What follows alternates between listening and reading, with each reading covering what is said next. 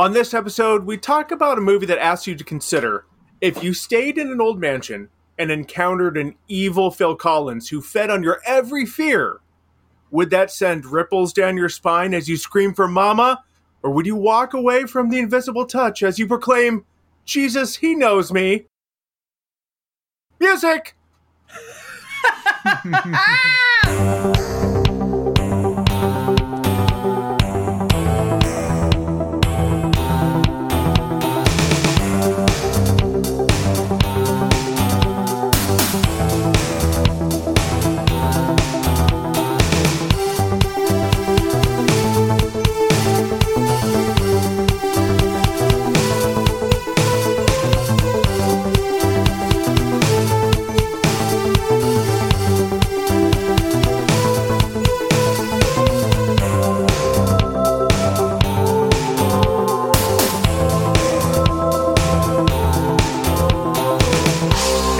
Welcome to the New World Podcast, where we talk about every movie released by New World Pictures. I'm Ryan. With me, as always, is Mark. Did you see that spirit? And Erica. I think something's off here. And if it feels spooky, that's because we're going to be talking about a haunted house movie with the evil spirits aptly named The Evil. Nobody ever suspected what ancient terror slept beneath the Vargas house. Stories get started about any old house that's been vacant for a while. What kind of stories? Oh, just stories. Just old wives' tales. Look out! Terror that turns laughter into screams. And loving pets into killers. For the house belongs to the evil. By the time you run, there is no escape. When you think you're free, you might be dead. By the time you learn the truth, you can't do this! It may be too late.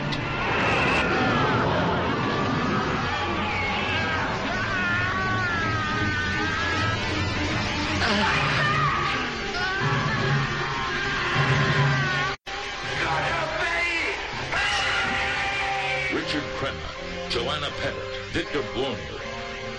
The Evil. A New World Picture. Holy shit, that was scarier than the entire movie. That trailer makes it seem like you were about to watch 90 minutes of pure horror. And props to the guy who played the real estate agent for getting such a huge chunk of the trailer there, good for him. Right?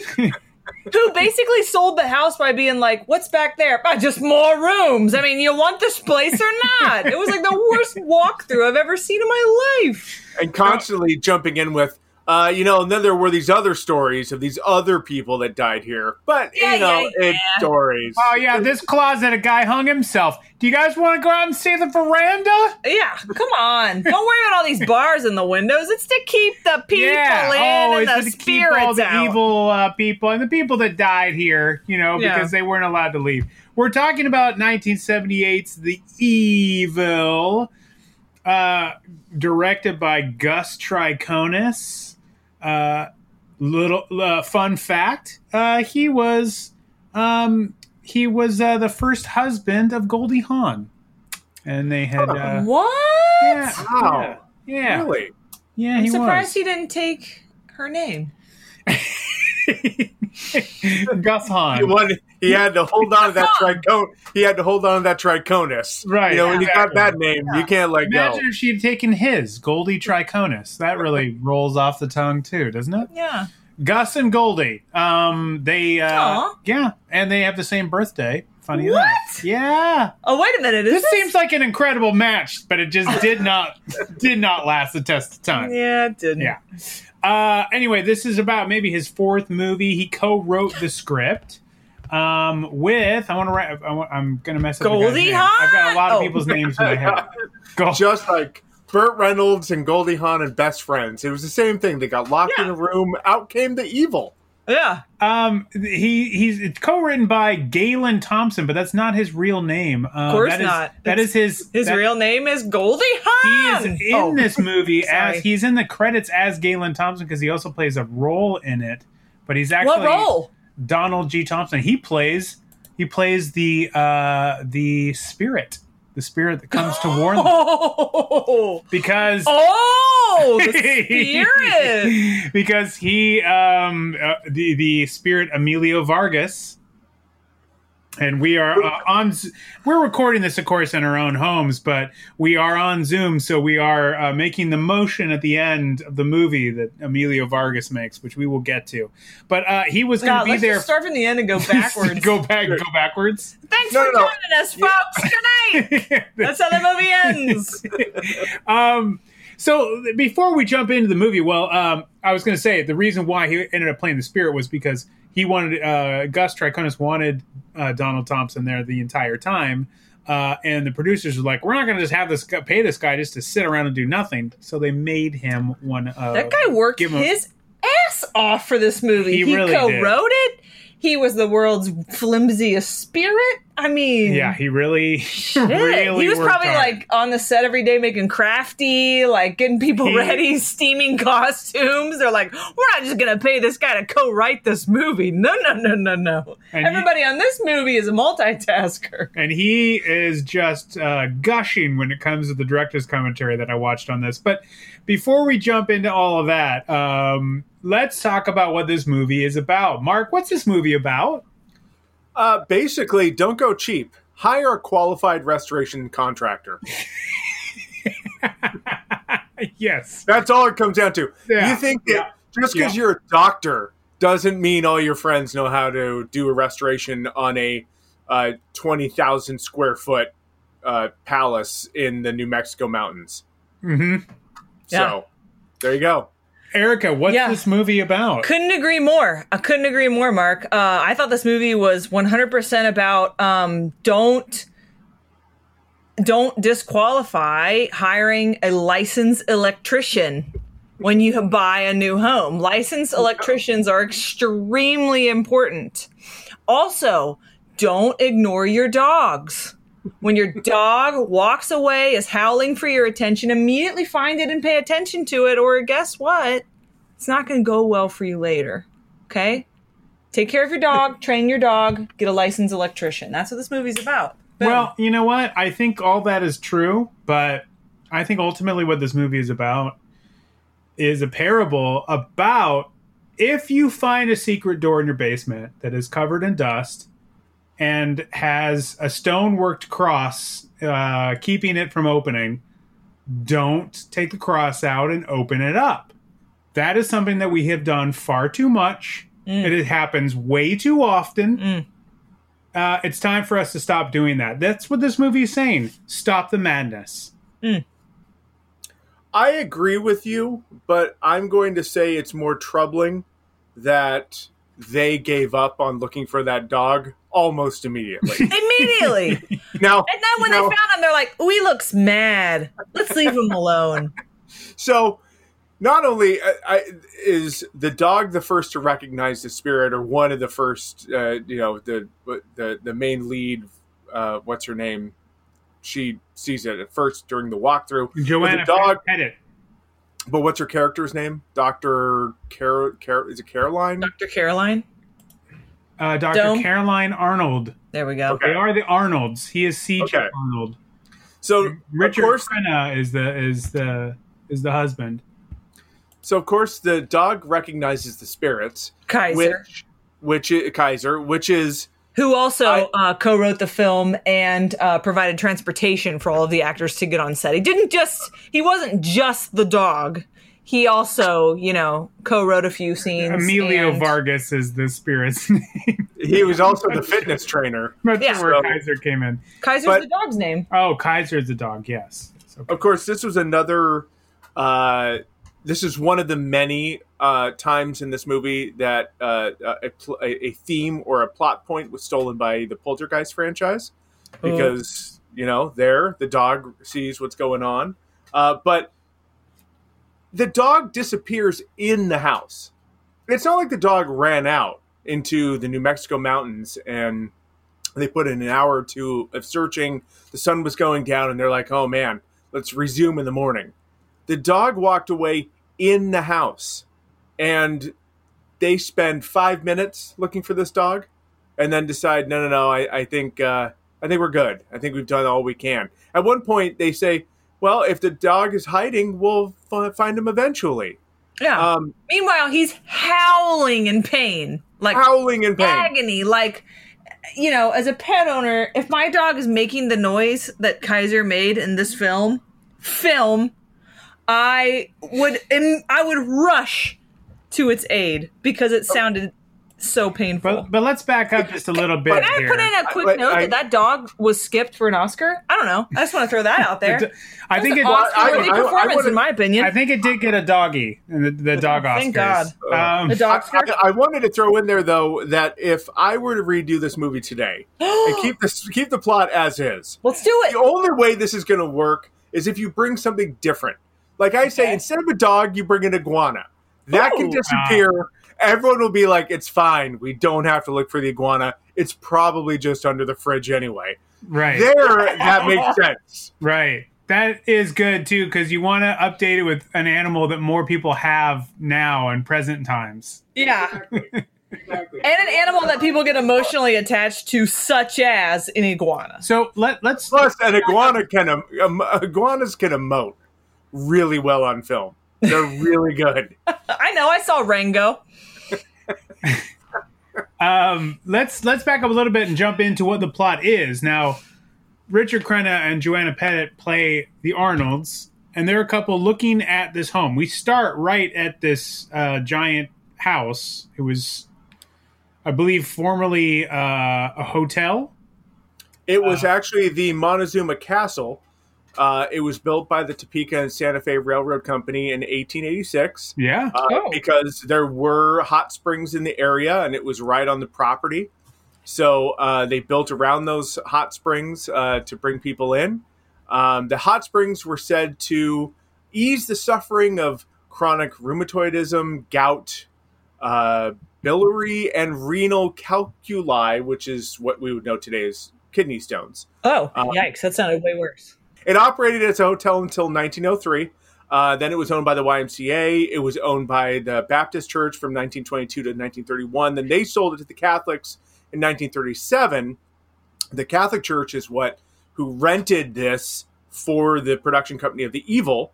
And now it is a United World College. Fun fact, it's a historical landmark. It was in terrible condition. The federal government partnered with United World College to spend $10 million to restore it.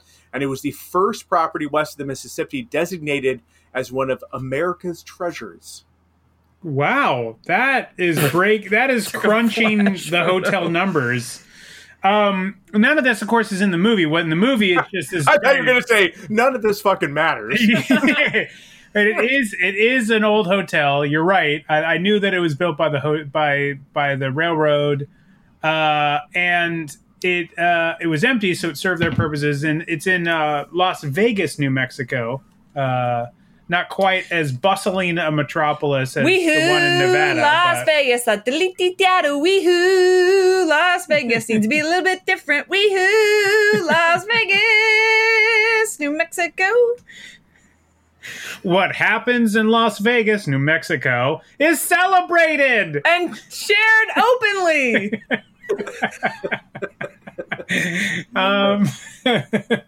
Brought to you by the Ad Council for Las Vegas, New Mexico. Get rid of your kidney stones here in Las Vegas, New Mexico, in our luscious hot springs. So this couple is looking at this house for reasons we don't get to know during the entire tour of the grounds. They did not mention it on the car ride too. They don't mention it during the tour. All we hear is these terrible stories about what happened there. And then as Mark mentioned, then Joanna sees the spirit. She doesn't know what it is. She does one of the most obvious double takes I've ever seen in my entire What? Right. It's one of those, except you're going, whoa, what? Like it's that kind of double take. In the remake, we'll add that sound effect. What? So we don't get to know what happens. Do you know why they want this building, Erica? Yeah. For what? Because doctors need a second home because they're doctors. She's a doctor. She needs a place where she can go and relax and unwind.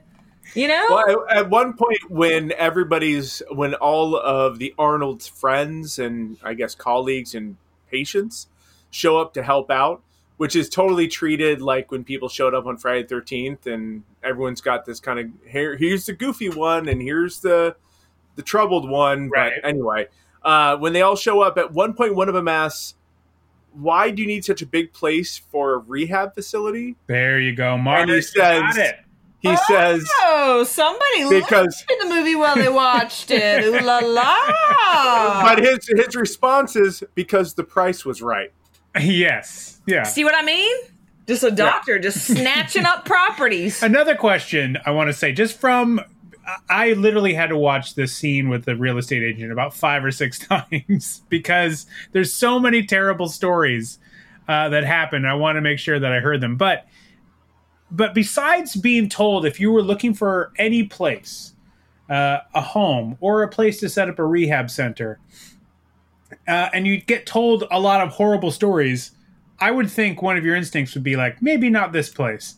But besides that, what if you went through to look at any place that you were looking at, any property you're looking to purchase, and while you were chatting, suddenly about 7 or 8 boards from the ceiling fall and hit you on the head and cover you in dust? I would be like, well, this place isn't structurally sound because that just fell out of nowhere. So not this place, obviously, right? But he brushes that off because they must have sold it for like $5,000. It wasn't a load bearing beam, so I would look at that and say, this is wear and tear. You got to fix it. He wanted to put in a skylight anyway, and he just wanted to do it through the floor. But that is... I want the skylight to go through the 2nd floor, up through the 3rd floor, and then eventually into the roof. Yeah. So we get that natural sunlight here on the 1st floor. Yep. He thought the repair guy from the very beginning of the movie could easily patch that up. Just you put in a couple boards, you putty it up a little bit, you're fine.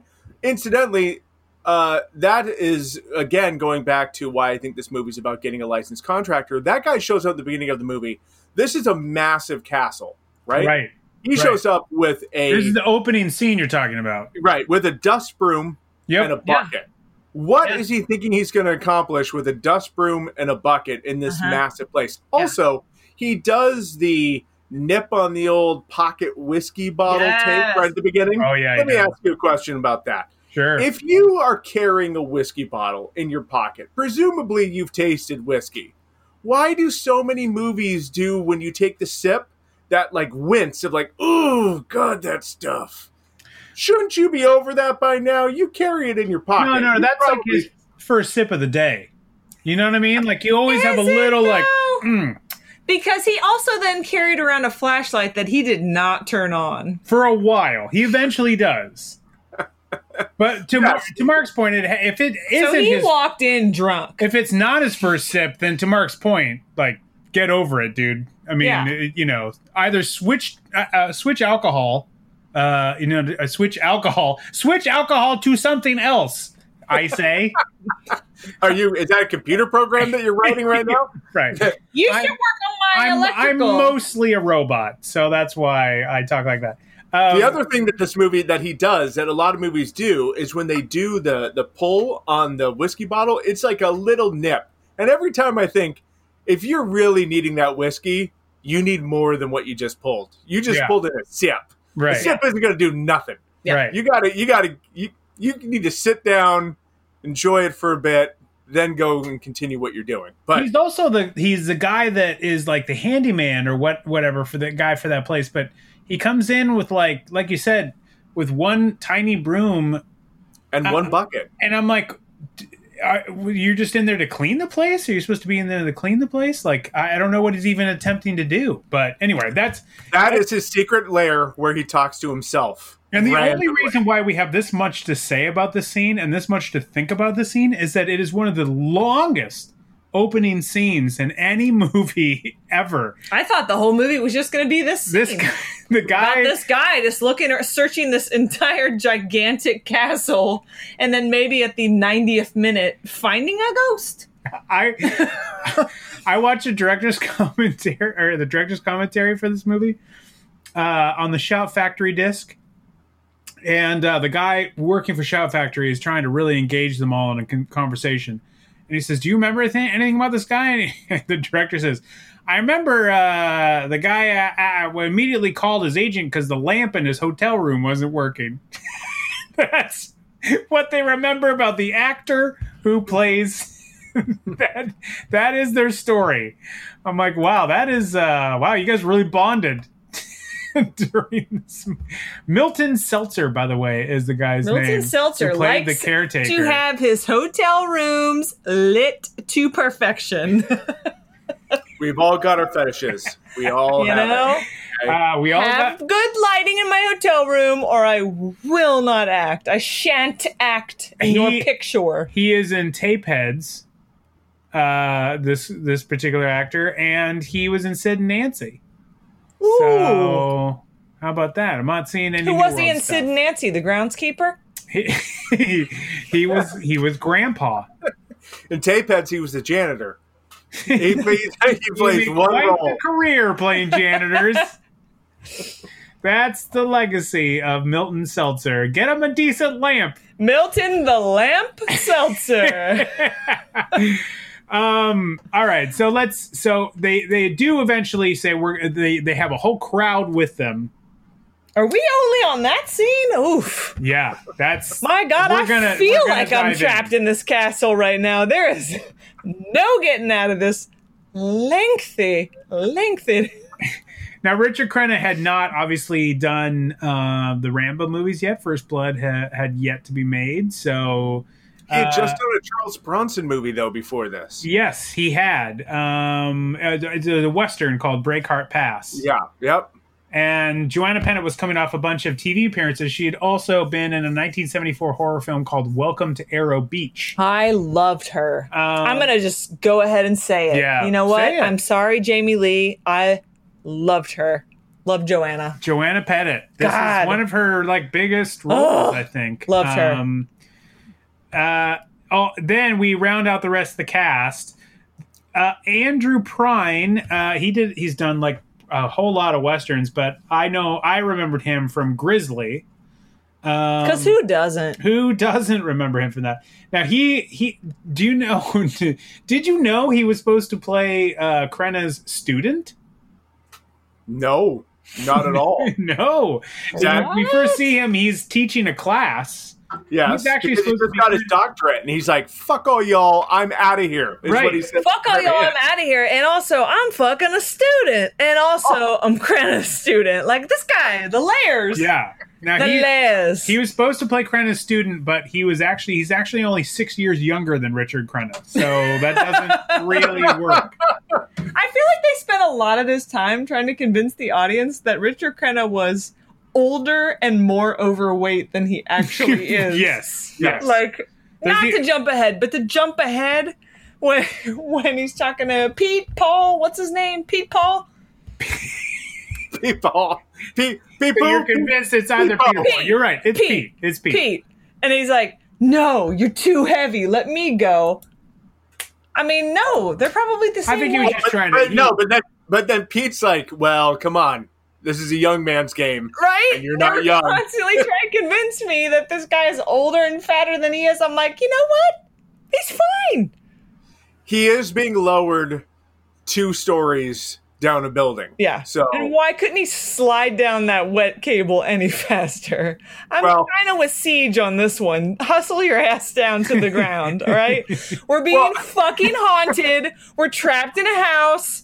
I don't have a fucking decent contractor or a licensed electrician anywhere in sight. Hustle your ass down this wet cable and save our fucking lives. That is when Pete is trying to. Once they are they are doomed, which we are leaping ahead. In the movie. Yeah, we're leaping ahead because Pete fucked us. But the fact is, nothing but a bunch of vignettes where, in the end, they all end up sitting around the fireplace talking about it anyway. Yeah. So, yes.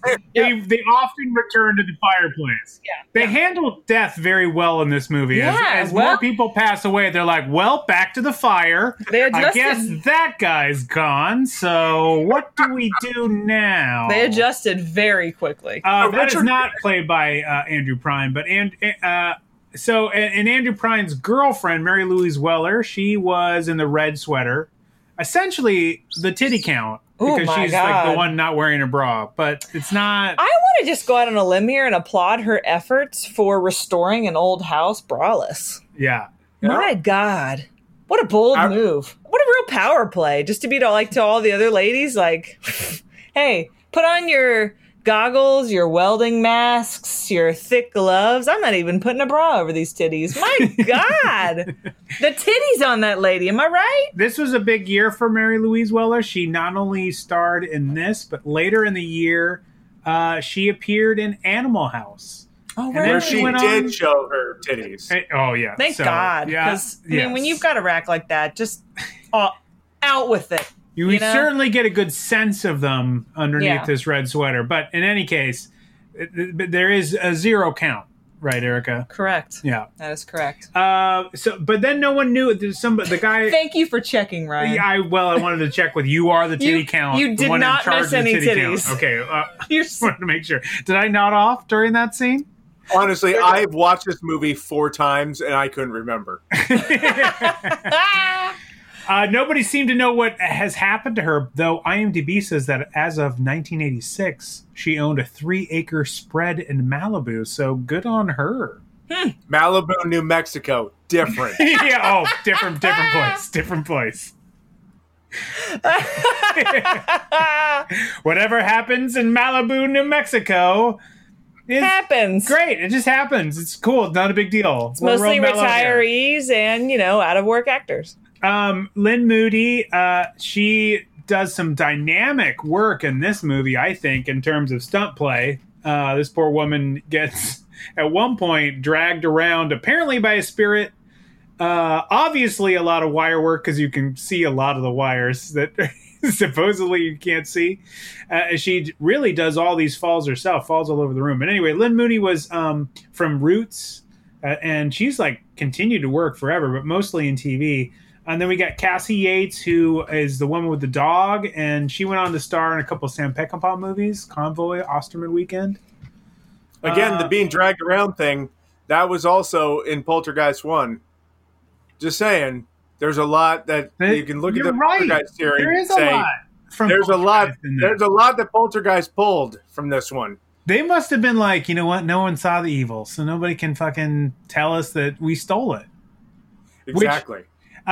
This movie was made as a very low budget movie. It's made for $700,000, and the producer doesn't show. Gus Triconis says that the producer said that they would only get 125,000 feet of film and no more. So they did almost no second takes over this 30-day schedule that they had to make this movie.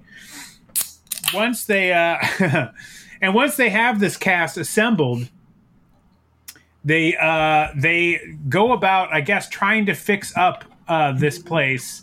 And they don't even try. They walk around. Yeah. They sit by a fire. They get electrocuted.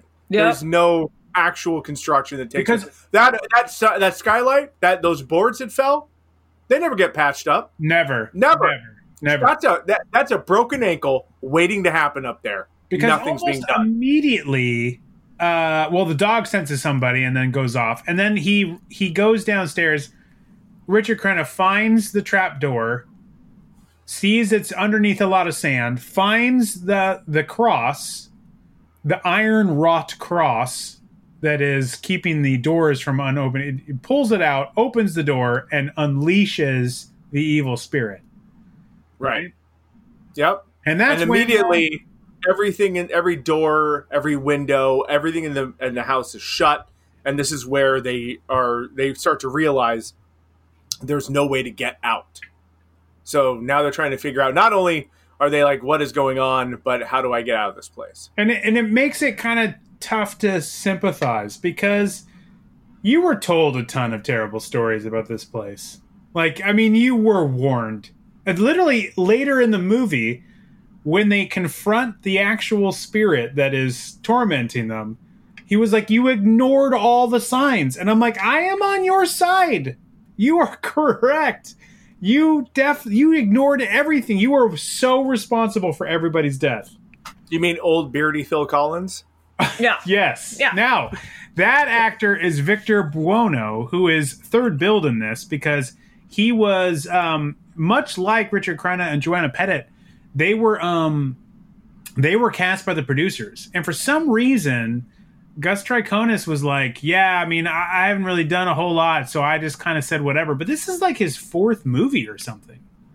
So I don't know why he felt he couldn't put his foot down or whatever, but he basically went with whatever the producers apparently wanted. He said they were decided, Crenna and Pettit were decided on by the money people. And then he said that Victor Buono was cast because he was a name. He's not a name that I know very well, but he passed on about 4 years later. But he was having a comedy career. He had several comedy albums, and he played King Tut in the Batman TV series. And he's also nominated for Academy Award for Whatever Happened to Baby Jane. Here's the fun fact about him. He was born in San Diego and got his start at the Globe Repertory Players. So that's how he got his acting career going. But he ends up playing the spirit, which we meet at the end. Essentially the devil, maybe? I don't know. Maybe he's the evil, right? Right. And the evil is apparently hanging out in a white room in a white suit, which, by the way, the director said cost $1,000 to custom make. And the producers... And the producers were outraged at the cost. And they couldn't even get the lamp to work in old Milty's hotel room. And they spent...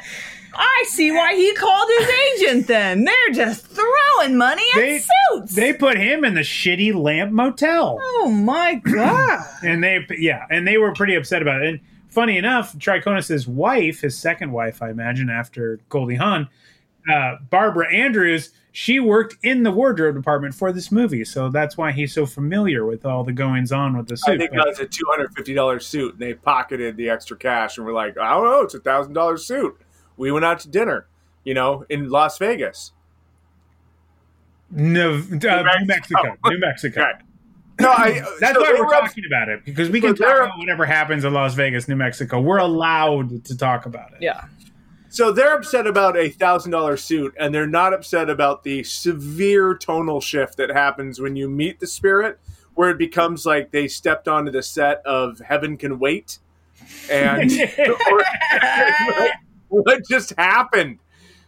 Like, he's sitting in a white chair. He's got a white suit. It's all white around Richard Crenna. I felt like he had walked into a high school production of The Evil. No, like it does. We just crank the lights. We drop some white sheets. Yeah. Now, this is, of course, after we have lost a good majority of the cast, mostly to electrocution. Yeah. I have to say, almost entirely to electrocution and or dog attack. This movie's rated R. Okay, I looked up the parents' guide on IMDb. A woman is stripped by an unseen force down to her underwear. No sex. No nudity. 2 men are burned with fire. Okay, well, that happens. Okay. 1 man is electrocuted by live wiring. Many are hurled, thrown, dragged, and otherwise moved around by an unforeseen force. A man using a rotary saw. Now, this is the worst. For sure. Almost cuts his hand off. Now, this is rated R. 2 years later, in 1980, Airplane came out. This movie is rated PG. Thought I'd look up a couple of those parental guides. There's a brief second of nude female breasts.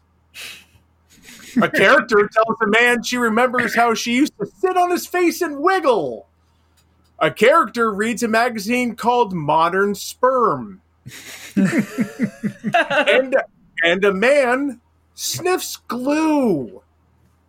And this was a PG movie. I picked the wrong week. Quit sniffing glue. I need to read more of these parental guides on IMDb is what I'm learning. Clearly. So every horror scene comes to a tense climactic moment. Cut to commercial. You come back, and it's like Murder, She Wrote. We're back to the fire going, I don't know what to do. Man, that was terrible what happened. I don't know what to do. Yeah. Your friend got electrocuted outside in the rain, and you go back to the fire like, whew, now what? Yeah, it did seem like it needed commercial breaks, as if it built to moments where we all needed a break. But they actually made this movie in advance. They got the money for it, and then they took it to New World. So this was not a movie that New World financed initially. One of the producers, Ed Carlin, had a relationship with Corman. He was a consultant. Like a sexual relationship? Like they were buddies? You know what? I don't want to say no because I don't know. Maybe. That's a maybe. We'll find out. Guess we'll just have to open that, door into the house to find out, Corman. You gotta slip the cross out, open the trap door. Slip it out, open it up, see what spirits come out. First, check your cabinets for dogs. Then slip the live wire. Flip the See door. if the iguana's under the fridge. Right. Make sure that you have those plugs with the little reset safety thing on it. Yeah. Turn off power to the house, perhaps. Just an idea. Out of an abundance of caution. No, he had a relationship with Corman, and I think probably it goes to the fact that he was a producer's consultant on The Brood. So that might have been where they first crossed paths. He would eventually go on, Ed Carlin would eventually go on to produce Battle Beyond the Stars.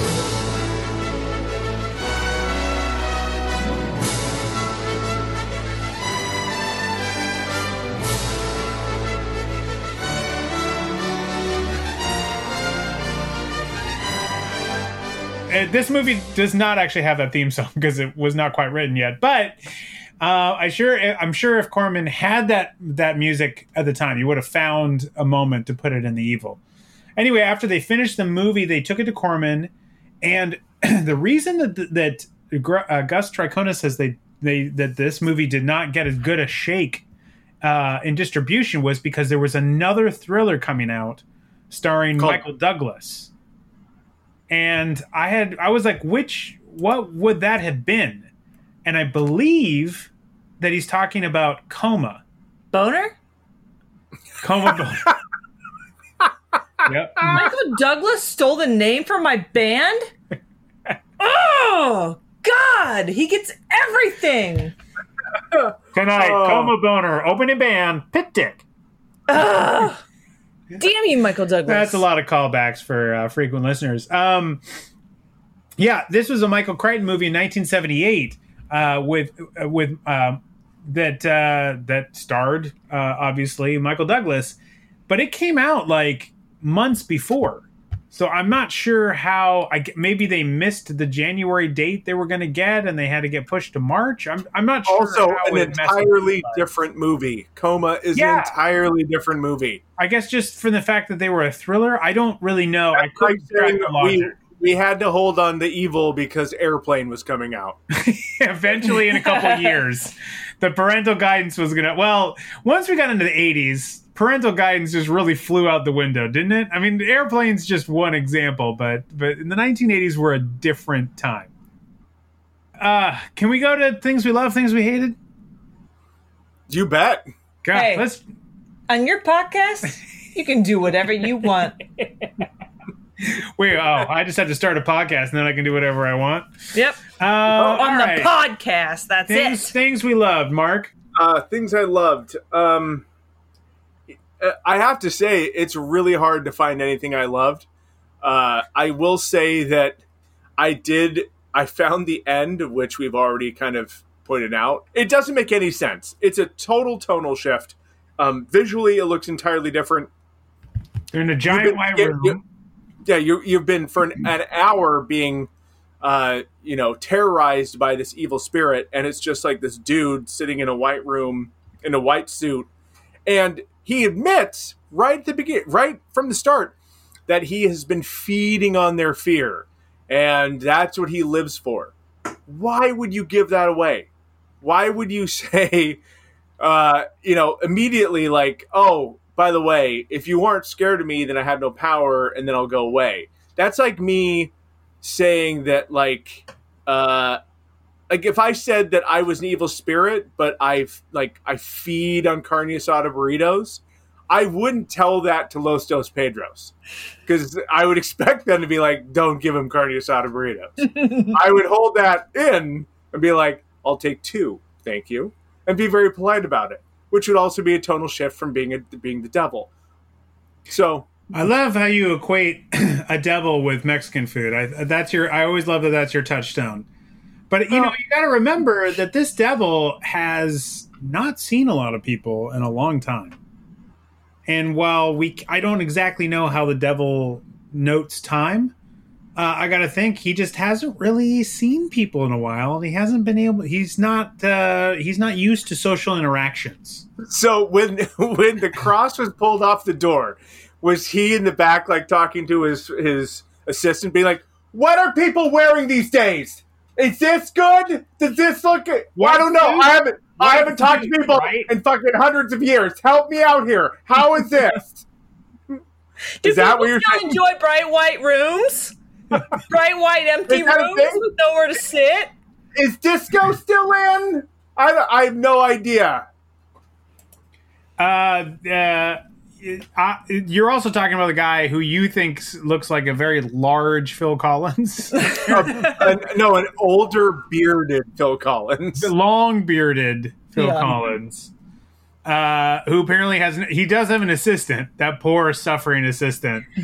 He gets his hotel room has no lights. Yeah. No lights. Not a single one. Oh man. So the things you loved quickly turned into things you hated, Mark. So Erica, things you loved? Oh, thanks for asking, Ryan. I'm going to be honest with you guys. I went in thinking I was going to hate this movie. For all intents and purposes, I was geared up. I was amped. I was ready to hate it. And as just to peek a little peek behind the curtain, I actually forced Erica to watch this movie. Yeah. Because I said we have to record tomorrow night and you have to watch it now. And I had not seen it. And I was watched a furious. few other shows. Yeah. Till I said, okay, let me put this on because we need to watch this. Yeah. Mm-hmm. I was putting it off. Now, I don't know. To date, the only New World pictures that I have seen prior to this podcast were Heather's and Creepshow. So what this movie did for me, and maybe it's Stockholm Syndrome, I don't know, but this movie for me was a real turning point. This was really my moment where I watched this movie and I was like, I get it. This is why people love New World, because it is a true mixed bag. You do not know what you are going to get.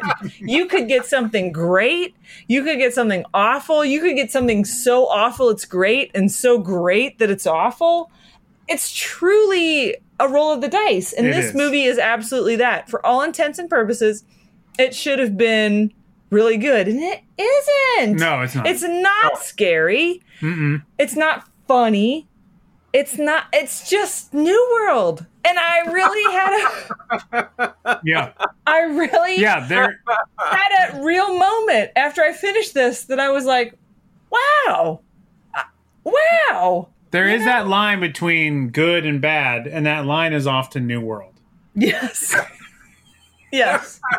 Yes. Yeah. So, Yeah. So, in fact, you said to me earlier tonight, or earlier before this evening, we're recording this at night.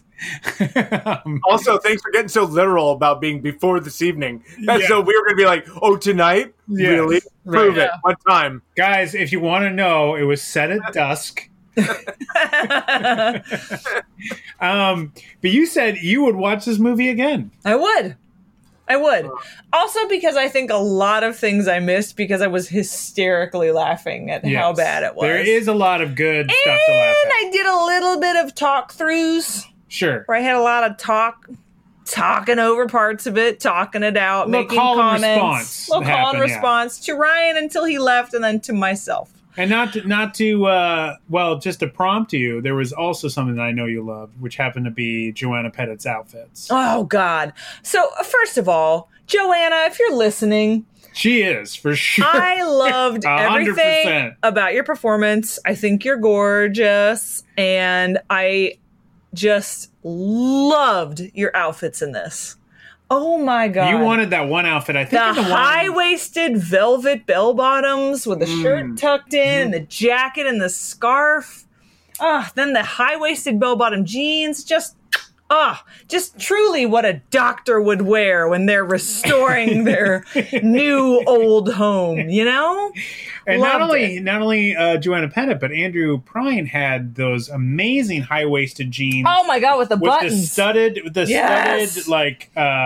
jeans. They had like studded lines. They looked like marching band pants. Instead of like, you couldn't really have pockets there, but And at one point when they're around the fire, so you do the math on what, around the fire version this is. Yeah, just a real nut shot. So go back and rewatch if you want a real definition on the old nards. Oh yeah. Yeah, there was no titty count in this movie, but there was a was a nard notice. Find it and take a picture of it and send it to us. Yeah, at our there was a nard Twitter nod, account. a nard nod. So those are things I loved. All right, Ryan, things you loved. Mark, dare I ask what you hated? Or I guess I'll say what I loved. I will say I loved the chopping the hand scene just because it felt like something was happening. And Andrew Prine gives this really amazing look that makes it look almost as if he's possessed. Yeah, I thought he was possessed during that too.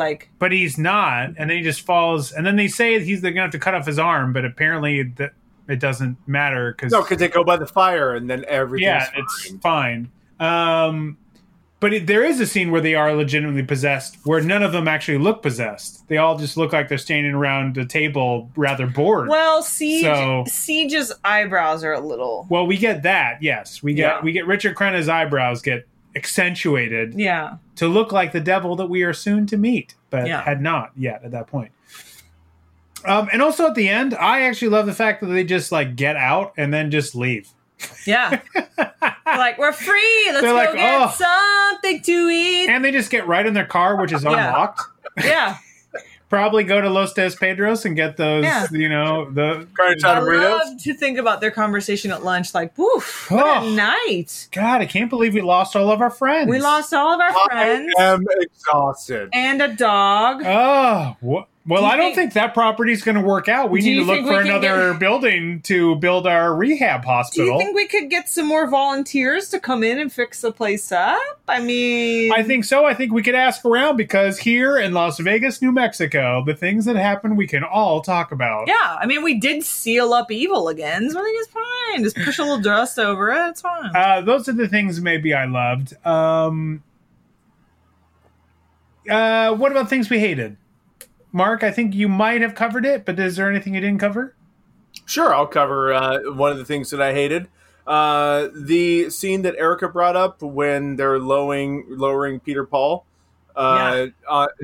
Look, they're lowering him. There's a thunderstorm. Mm-hmm. They're on the third floor. He's down to the second floor, and they're trying to lower him as fast as they can, but the lightning's coming. Let go of the fucking rope. Yeah, let go. Or just loosen your hands. Just loosen up. Why? Listen, you're 2 stories up. 2 stories is approximately 20 feet with 10 Here foot. we go. Whoa! 10-foot stories. So your fall is going to be about 1.2 seconds. Now, if you landed on your head, meaning that he did like a backflip from the rope and landed on his head, he could have died. Given that, the shorter the impact, the greater the force, your head is still going to distribute quite a bit of that force, but your spine, which is small, is probably going to take the brunt of it. So he probably wouldn't die, but he would be paralyzed. So either way, you're going to live, but you're not going to help out anybody. Had he not done that, he would have just let go, and if you fall, you might break an ankle because of lack of distribution of the impact. If you landed like straight on your heel or something like that, you might break a leg. But very likely, you're just going to walk away sore because if you let go from 2 stories, relax your muscles, bend your knees a little bit, and plan on hitting the ground with your feet at sort of a bent angle, knowing that you're going to roll backwards or forwards depending on where your positioning is of your body, you're going to very likely be entirely fine. Because the reality is, statistically, 4 stories is the cutoff point where people die from a fall. And also, you don't die from the fall, you die from impact. Wow. So the fact, yes, very, very appropriate. So the point is, just slide down the rope and see what happens. Yes. Yeah. Likely, even if you break an ankle, go to the car that's unlocked that has the keys in it. Right. Especially when you know the other alternative is electrocution. I would also have to say that scene is something I didn't really care for, is that it's supposed to be where he's getting blown by the wind, and they add a lot of like wind sounds, but he's barely moving from side to side as they shoot an angle from the ground up at him. Remember, he's really skinny. Yeah, so I guess it's supposed to be like he's like, whoa, but that does not, like, they didn't do anything to try to make that happen. One take. You only get one take. They did not have, they had no more film to shoot other things. Yeah. Erica? Things you hated? Things I hated? Yikes. Did I hate anything? I should have. I should have hated a lot of things. Is this your like favorite movie? Your hero movie? No, it is not. Is this joining the leagues of Heathers and Love Letters? No, okay. Absolutely not. Okay. It's at best a third. A fourth. A fourth. Okay. So there's a third. I'm forgetting Creepshow. Oh, okay. Well, Creepshow, Heathers, we Love watched Letters. Creepshow 2. So yeah. Creepshow 2, Love Letters, Heathers. Got it. Then The Evil. If I hated anything, I think the only thing I would have hated was everything about the demon. The demon looked straight out of a high school production, fuzzy eyebrows, terrible makeup. He looked hilarious. Mm-hmm.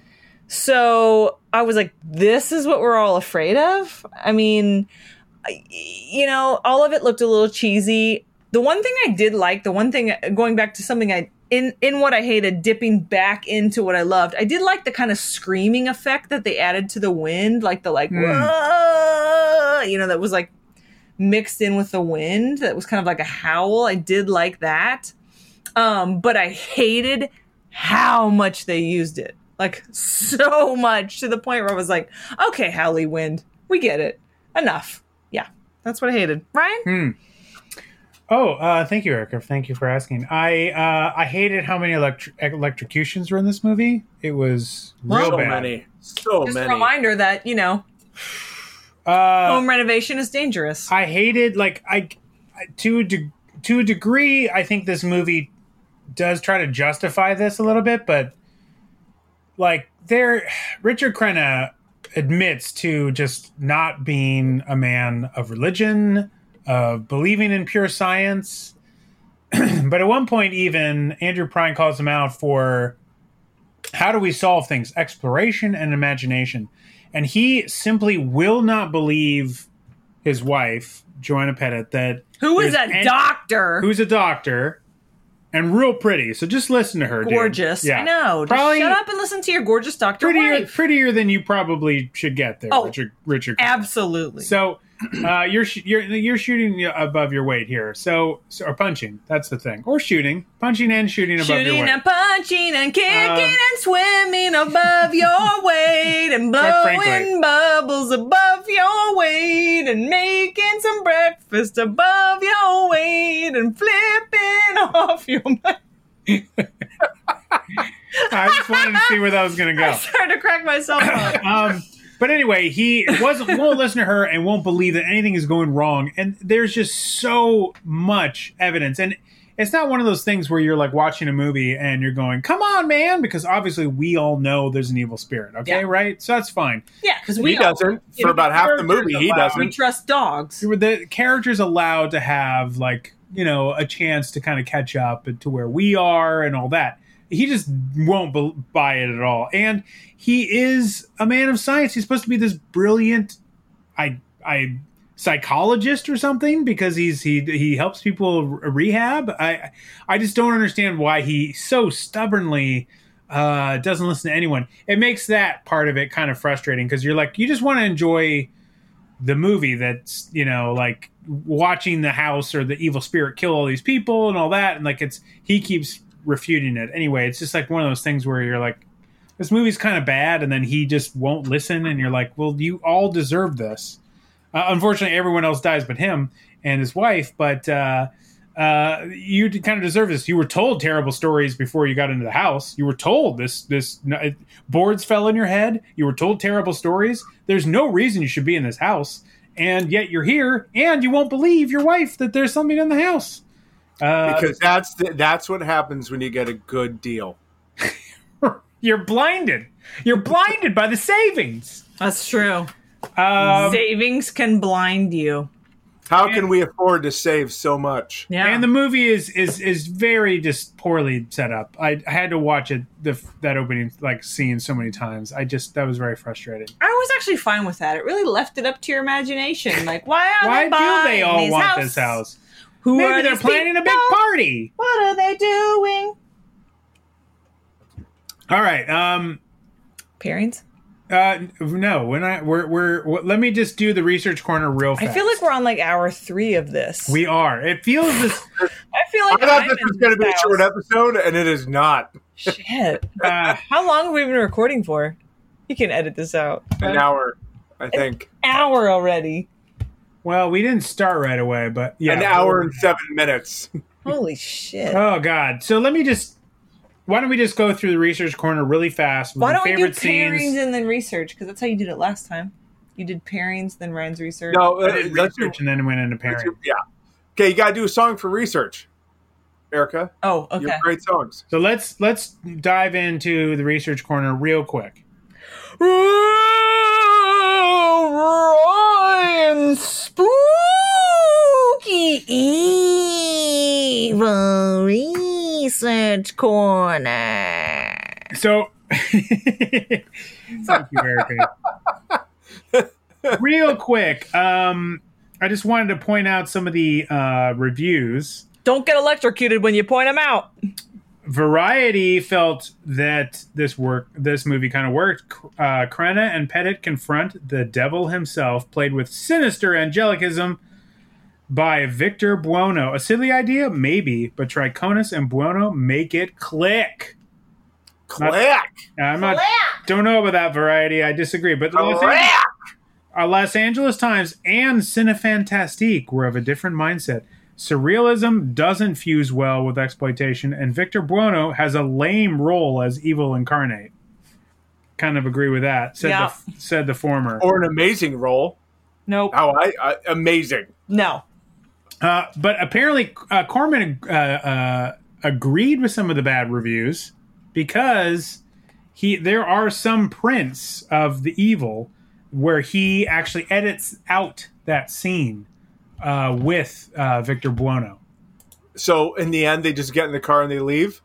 I guess so. The sun comes up. They're like, let's go. I was starving. I could do a machaca burrito now this morning. Let's go. But what I wanted to talk about in the research corner for reals, though, was the was about some of the effects, because the effects in the movie that were not done in camera are all awful. But some of the effects How dare you? Well, I thought they were great. I'm talking about the fog that's in, like, when they go down. But for the time into the sub basement, that's all, like, put in later. The fog looks really bad and terrible. And but for the time when Lynn Moody gets, like, electrocuted, it looks like awful. Paris. It looks like the Eiffel Tower twinkling at night. It's gorgeous. Their deaths were beautiful. You missed the whole point of this movie. Oh, God. So all the ghosts in particular were done in camera. And this was done using a technique called Pepper's Ghost, named after the scientist who invented it, John Henry Pepper, which is like back in the 1800s. And the cinematographer, Mario DeLeo, he tried to explain it in the commentary. When Joanna Pennant sees that spirit when they're touring the house in the very beginning, very hard to understand. So I went in to look up, like, what this is all about. He did not mention it's called Pepper's Ghost. But basically what's happening is that they have the camera locked off and they are looking at the doorway. What you can do is you can put a piece of glass or even a piece of plexiglass at a 45-degree angle to the camera. And what happens is that you then light. So what he did is he lit the person who's playing the ghost. In this case, I believe. I don't know. He didn't say so, but I believe it was. It probably wasn't. I thought it was Donald Thompson, but Donald Thompson then says he watched all this setup, and that it took like several hours for him to light this up. So they light him. They light him up to be this illuminated spirit. And what happens is that because the glass is at this 45-degree angle, it reflects. So it's reflecting onto the glass. Now, the camera can't see the glass, so it's just looking through, but it's seeing the reflection on the glass. So you're creating this sort of ghost effect that's on the plexiglass. And what he had is that he had an assistant, the assistant cameraman, sort of move and manipulate the plexiglass so that it would bend the image so that it would lose its definition. And so this is also used in holographic stage performances where the projector above the stage projecting an image onto a reflective panel on the stage. Perhaps you have seen such a thing like at Disney's Haunted House. Oh, yeah. So that's where they do the exact same thing. So that's how Pepper's Ghost is used. That's the research corner, guys. So let's dive into pairings, and we'll end with our favorite scenes. Pairings, I had a hard time with this because I was just trying to think of something to go with it. And because we have not seen anything from Gus Triconis before, and I'd heard that he like had a decent relationship with New World, but he doesn't have any other New World movies. He did direct Take This Job and Shove It. Speaking of Airplane. Yep. Yeah. And that is about one of the last movies that he directs. He eventually goes on to direct a lot of TV. He's directed a ton of television. So I thought maybe I'll watch Take This Job and Shove It. It is nowhere to be found. I couldn't find it. You can't even rent it on like Prime or anything. So I could not find it. So I said, well, we have to go. I'm just going to have to go the other way. And so I started thinking about haunted house movies. And I started thinking of ones that take place. Obviously, most of the times they take place in a single environment. But I started thinking about what about one that just takes place in a room? Because part of this movie is the fact that it takes place in this. They got the environment. They got the location. So, of course, I'm going to talk about 1408. Ooh, that's a good one. Which is a good one. A 2007 movie, which, it was pretty popular at the time, but I don't know how much it's been making the rounds. It's got John Cusack, Samuel L. Jackson. John Cusack is a writer who's very skeptical of the paranormal, and he goes into this very haunted room. Stays in it. It's based on like a Stephen King, I believe a short story. And directed by Michael Hafstrom. And a super good movie. And actually, I think, as terms of a pairing, it would be a good pairing because I think John Cusack puts together like an incredible performance because the majority of the movie is just him alone in this room. And while there are certain spirits and certain flashbacks that he has inside the room and whatnot. Largely, it's him just in the room by himself, and he puts together a really incredible performance. And it's a really, I thought it would be kind of an interesting. He's a Cusack, for Christ's sakes. Yeah. They don't half-ass it; they whole-ass it. That kind of. I mean, I don't know if this is the movie that sort of improves on what the evil was attempting to do. Nothing can improve on the evil. But that was something I thought a good pairing. Yeah. 1408. Erica? Oh, thank you. I mean, I would pair it obviously with Money Pit. Of course. Yeah. It also takes place in a decrepit old house that people, jump into buying on a whim. It also stars Tom Hanks.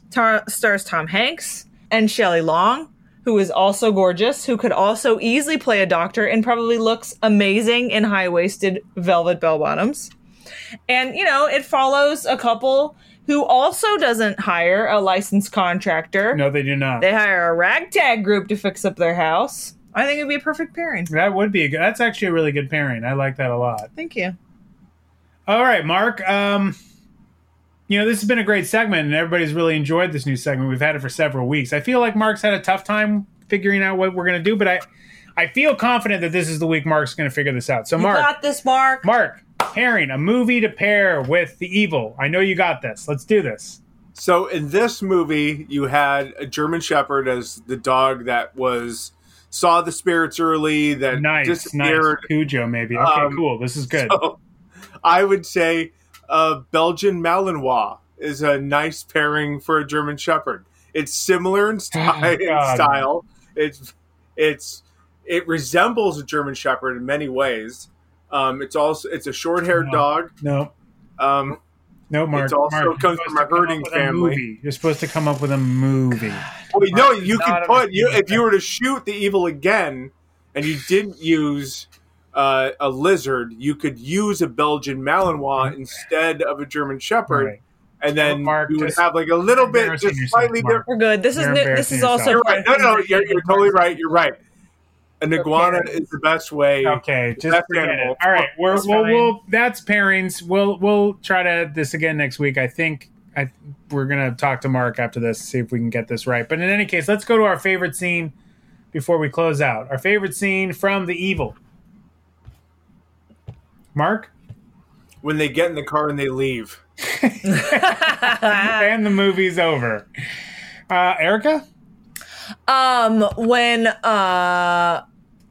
When the one guy whose name I'm now forgetting, the one character, Professor Raymond Guy, he was like the sex pot prof, right? Andrew Prine, sure. Yeah. Andrew Prine. Oh yeah, Andrew Prine. Yeah. Like now I suddenly know. I love when he's like, I'm free, and he gets out. Yeah. And then he immediately, sinks into the ground. I thought that was actually awesome because it, for one, was not an electrocution. For once. And you thought like, oh, maybe he's going to get away. And is this one we're going to see, like, is his character such that he won't go back to help anybody? He'll just save himself and run away. Will he go get help? Like, what's he going to do? And then, boom. And he fell into a pit. What did they use for that mixture of what looked like grass and dirt? Oatmeal. Yeah. Was it oatmeal? I totally guessed that. I completely guessed that. Absolutely what they used. That's what they said in the commentary. They used oatmeal to that's what he was sinking I love into. that. That was easily my favorite They just dug out a big hole Very and put a bunch of oatmeal in it. Yeah. Very unexpected. I totally thought he was just going to run away and save himself. It's really what I thought. All right, so I have to pick a favorite scene, and I'm desperately... you know what? I'm going to say the end, too, only because... Because brothers agree on things. brothers of endings, and brothers don't like to agree with Erica. We'll get back to it. I'm going to say Lynn Moody, big shout out to her flailing about in a room where she's tied by two wires on either end of the room, and they're pushing and pulling her, and she's legitimately falling all over the room. Like, you got to think about, like, that's some dedication. Like, like you couldn't even do that scene now because she's and in her bra and panties, so she has on no padding. Yes, no padding. Like, she's just fall. Like there's a couple. They show a good fall where she falls. They like beat her up on her side, and I'm like, that I guarantee she's bruised up to hell after that scene. If anything in this movie is scary, it is probably that scene. Yeah. When you just see nothing. Granted, you see the wires, but at the same time, she is like trying to like. You see the wires. It's supposed to be a scene where she's being pushed around by the spirit, and she falls all over the place and hurts herself. I guarantee she hurt herself for real in that scene. Yeah. They don't mention that though. They do make a quip like, "Is she doing her own stunts?" Ha ha ha. Because there's no way she couldn't be because it's one shot. But I'll say to that though. I will say. To go back to the ending scene, the reason why it's a good ending scene is because as they are driving away or as they look up to the house, you see the spirit in the window just lazily lifting his arm, his limp hand up to the window and to wave. I don't know what he's doing. It's just like a limp hand that Why is he so It's weak? so weird. What is he waving goodbye? Is You're he a spirit? Like why is it so why are you weird? so stiff? What are you doing? Why is it so hard for you to move? Why are you so slow? What like you're a spirit? Why are you such a fucking douche, dude? Let's talk about it. It's Las Vegas, New Mexico. We can talk about it. Thank you. I'm furious about how inflexible this spirit is. Oh, yeah. You're a spirit. The gyms here have been closed for a while. Imagine in the netherworld. They've been closed a long time. A long time. But you're a spirit. You're nothing. You're just like a hologram of yourself. You're still going to have some sense of mass. And what? No pain. That's on you. That's on you, spirits. Like, do some push-ups. Do like make your own calisthenic workout. Like don't fat shame the spirit. Don't we don't know his underlying conditions. The devil wasn't bothering to work out whatsoever. And he was fine. And he was able to control an entire house from the basement without even seeing it. And then died 4 years later after the movie from a heart attack. Lesson learned. Spoiler alert. All right. So that was The Evil. I hope you were appropriately spooked out by this terrifying 1978 movie. And that's it for us on this episode of the New World Podcast. We're going to see you for a very exciting episode. In our next episode, we are going to have our very first guest ever. That's exciting. I'm excited. I hope you're excited. Check us out and rate and review us, please. That would help us out. You can do so on Apple Podcasts, Spotify, Stitcher, anywhere that you find your podcast, but mainly those three. And then look us up. We're on Instagram. We're on Facebook, if you're still on that old thing, and Twitter. We're on MySpace. We're on MySpace. We're on we AOL. Got a blog We're in an spot. AOL chat room. We've got our own AOL chat room. We actually do have a Facebook group you can join. So if you're still on Facebook, or if you're ready to dust off your old Facebook page, you can join our Facebook group. And we'll see you next time on the New World Podcast. Looks like I picked the wrong week to quit amphetamines.